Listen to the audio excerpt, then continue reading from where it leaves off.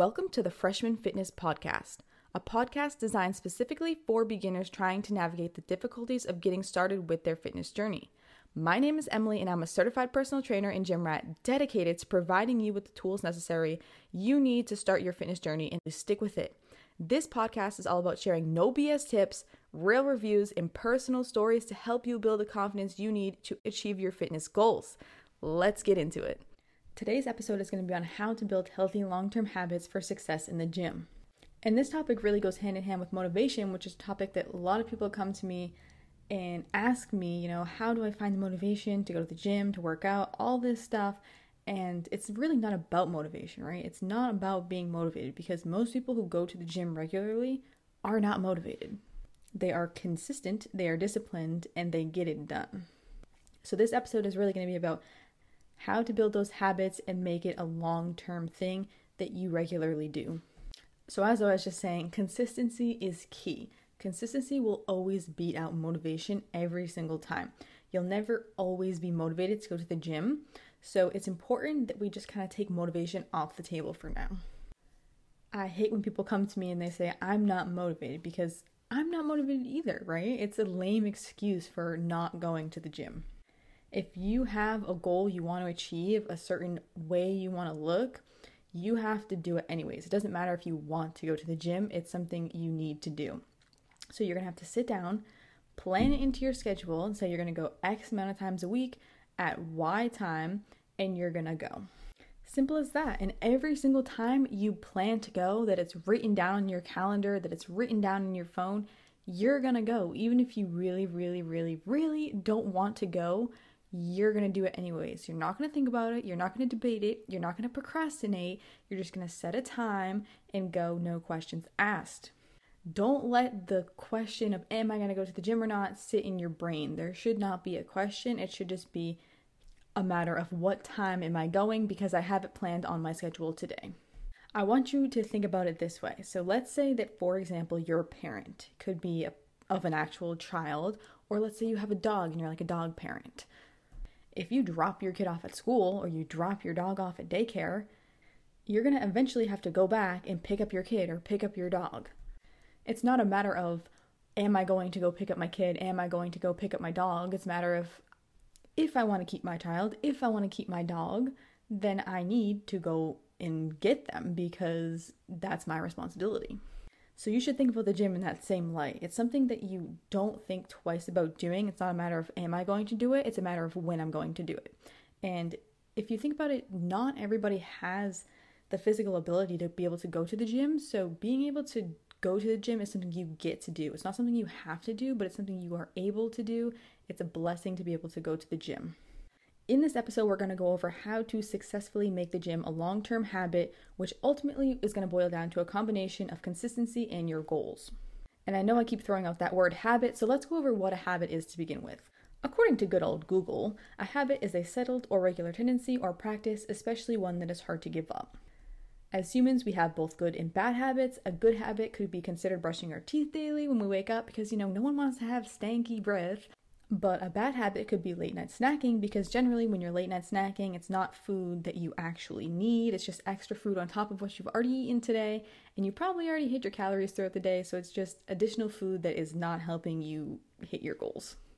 In order to form a habit, it takes time though, and I read this book. It's called Atomic Habits. It's a 10 out of 10 read. Definitely recommend reading that if you get the chance. It's by someone named James Clear.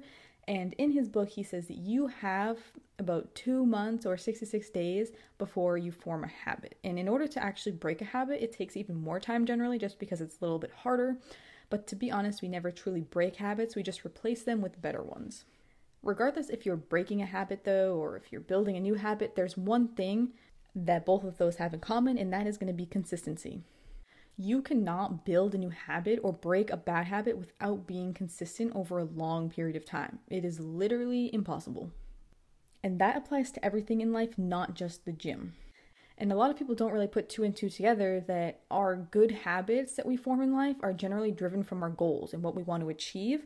So let's go over a few things you can do to start setting good quality goals. The first thing is going to be start small. So many people, when they go to make a goal, they make it so hefty that it's actually nearly impossible to achieve, or that it's going to be so taxing to achieve that it really is much more likely to fail than it is to succeed. And don't get me wrong, it's good to set high level goals for yourself, but you don't want to set it to be too much at once. You want to set it in small increments.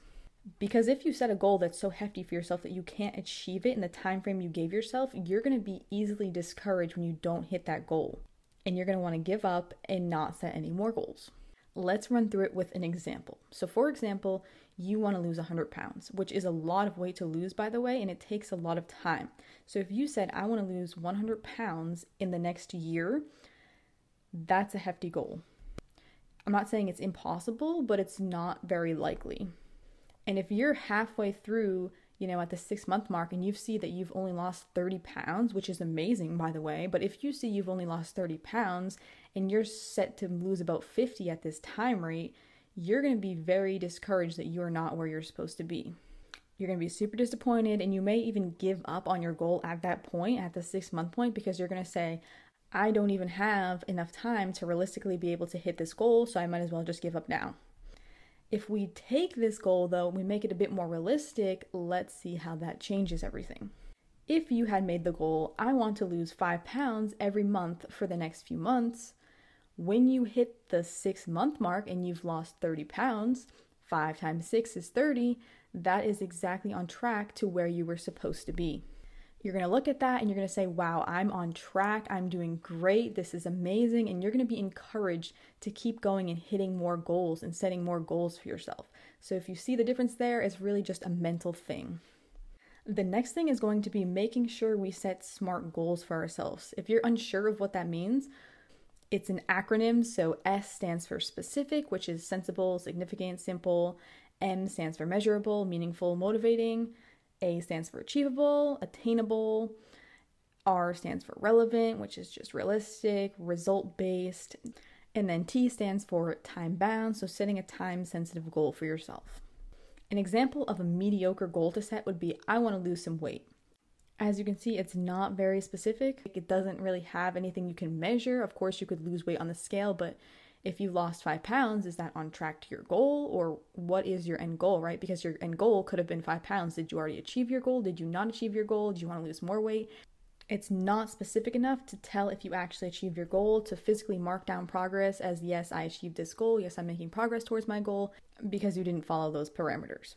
Now let's set a SMART goal for ourselves. An example would be, I want to lose 10 pounds in the next 10 weeks by doing a combination of strength training and cardio 4 times a week and eating in a 500 calorie deficit. So that is a much more specific goal. It has a time frame. It has a specific number you can measure and track. If you lost 1 pound a week, you're a tenth of the way to your goal. And then it says exactly how you're going to do it, a combination of strength training and cardio 4 times a week and eating in a 500 calorie deficit. So these are 2 very, very different goals. They have the same end result, but this is a goal that you are much more likely to achieve in the end. This goes to my next point of making sure to track your progress. Are you hitting your small SMART goal that you set for yourself every single day? Are you hitting it every single week? Are you hitting it every single month? This is going to be key to building up your habit in the long term. So physically write it down if you have to on pen and paper and check it off every single day. Another great alternative, if you're more tech savvy, you like your phone, as many do, put it in your reminders and physically tap it every single day to check it off to make sure that you achieve that. And to go back to my examples of those 2 different goals, you can't really do that when you have that mediocre goal of, I want to lose some weight. Because did you check it off today? Are you losing weight every single day? You can't really measure that, right? But if you went to the gym and you did your cardio and you ate in a 500 calorie deficit, you can check that off every single day. And it's very motivating to check it off every day. Which is going to lead me into my last point, which is making sure you celebrate your small wins. This could be rewarding yourself with a gift, some relaxation time, a snack of your choice, whatever it's going to be to help you stay motivated and stay on track, because who doesn't like rewards? So if you're doing something right, you should reward yourself every single day. You just want to make sure that you're not rewarding yourself so much that it's detrimental to your progress. Like if you're like, okay, I hit my calorie deficit today and whatever, now I'm going to go eat a huge ice cream sundae. Like obviously that doesn't make any sense. That would be detrimental to what you're trying to achieve in the long term. I think an important thing to note as well here is that you should not be just regularly rewarding yourself for actions that do not align with your goals. Because if you're trying to use this as a motivator, as a way to stick to your habits and your goals and whatever, then that's not going to work anymore when you're just rewarding yourself whenever, because it kind of becomes meaningless. So all the things I just mentioned, right, those circle back to having a plan in place. And as my boy Benjamin Franklin said, if you fail to plan, you are planning to fail. And we are not planning to fail here, we are planning to succeed. And of course, I always save the most relevant, important piece of information for the ending.